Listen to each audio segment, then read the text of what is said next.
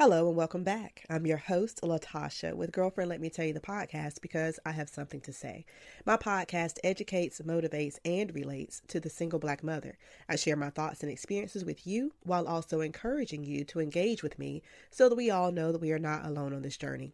If you haven't already, visit my website, girlfriendletmetellyu.com, and join my emailing list. Also, you can find me on Facebook and Instagram under the name Girlfriend Let Me Tell You the podcast. My continued sponsor for the podcast is Whole Lotta Jewelry, an independent consultant for paparazzi accessories who sells different styles of jewelry from necklaces and earring combination sets to rings, individual pairs of earrings, bracelets, and even a collection of children's jewelry. Shop with Whole Lotta Jewelry now on Facebook. That's HeauxLottaJewelry. Jewelry ranges from $2 each to $5 to $25, and you can find something for women, children, and men. Now for today's episode.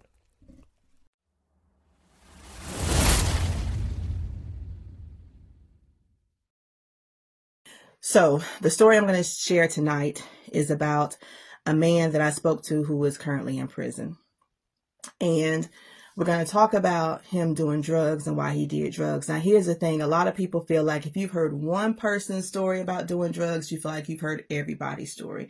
So I'm going to tell you what I've heard from other people so far. I've heard people say that they do drugs a lot because they're trying to cope with depression. They're trying to cope with anxiety. I've heard people say that they do drugs because they want to escape the real world. I've heard people say that they've done drugs because they want to fit in with their friends. And I've also heard people say that they did drugs because it didn't affect them like it affected everyone else, right? So it's like if you've heard one drug addiction story, you've heard them all, right? Well, this one is a little different.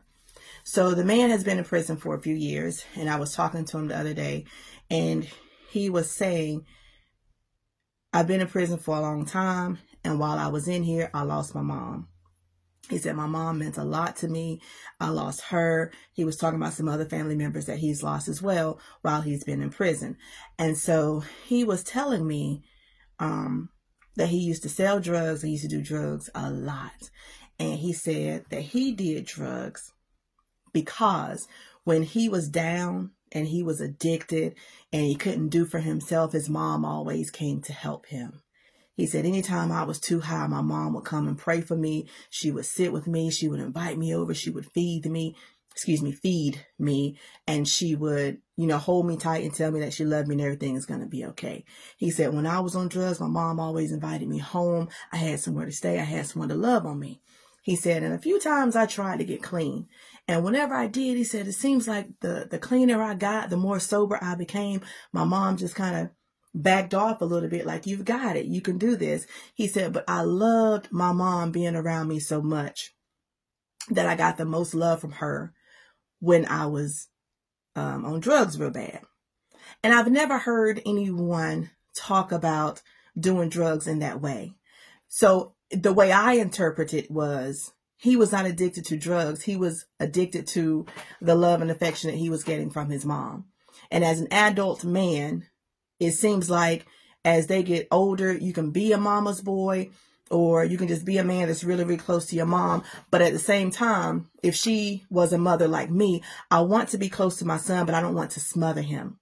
I don't want to just be up in his face all the time. I want him to mature and I want him to become independent. And I want him to know that if you need me, I'm here, but I'm not going to be on you to the point where it feels like you can't live your life and make your own decisions.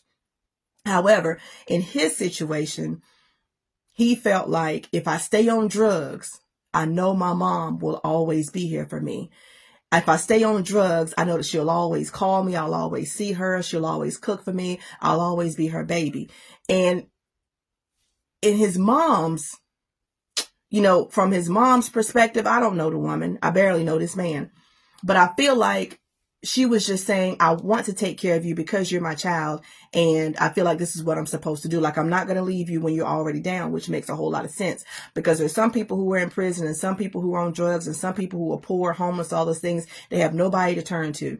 So the fact that his mom was always there for him, that speaks a lot of volume towards how much love she had for her son. And in the same instance, the fact that she backed off, she probably felt like, you're okay now. You don't need me in your space. I'm here for you, but I don't need to be here for you as like in that aspect. And sometimes I feel like, because I see on social media, I see on the TV shows, I do see a lot of people, men, women, whatever, who were like, my mom is always in my business. You know, my mom is always here. And you have people whose parents live with them. They moved in, they take over the house. They're like a headache or whatever. And then you have other people whose parents like, I don't want to live with you, but I do love you. I'll come over. And I guess there just wasn't that balance with him, because his mom was doing what she was supposed to do. And I just want to say that if you've heard one drug story, one drug user story, you have not heard them all. And so when he was telling me this story, he ended with, I did drugs so much to keep my mom around that I overdid it.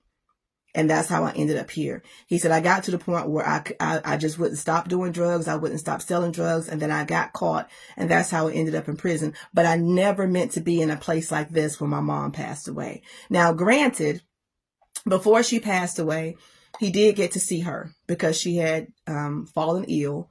And so he did get to see her. I think she came to see him at the prison, and he was allowed to go out and see her.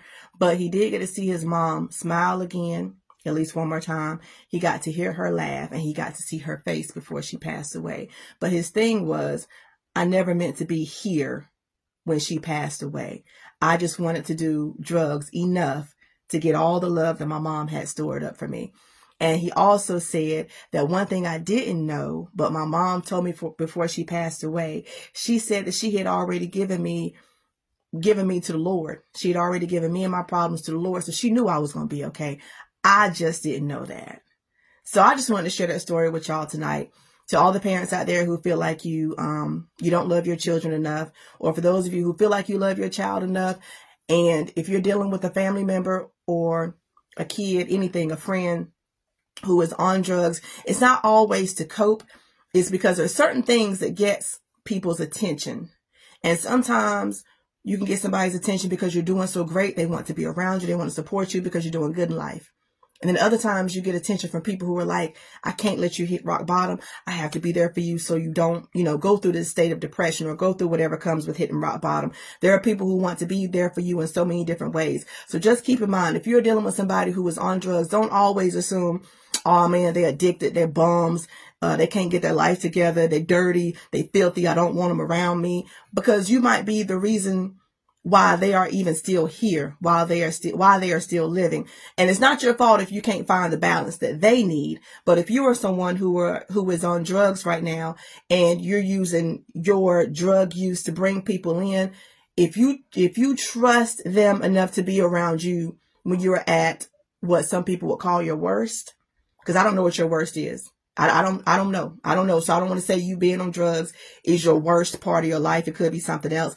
But if you trust someone to be in your space when you are dealing with something, if you trust them enough that you're going to accept their help whenever you need it the most, then I just ask that you trust them enough to hear you tell them why you do what you do, and tell them how you need them and how they're helping you cope, so that you two can get together, or you and whoever, whatever the group is, so that y'all can bond in a way where you don't have to hurt yourself physically, mentally, or any other way. You don't have to look like what you've been through just to keep these people around. Because if they love you that much, they don't even know that's why you're doing it.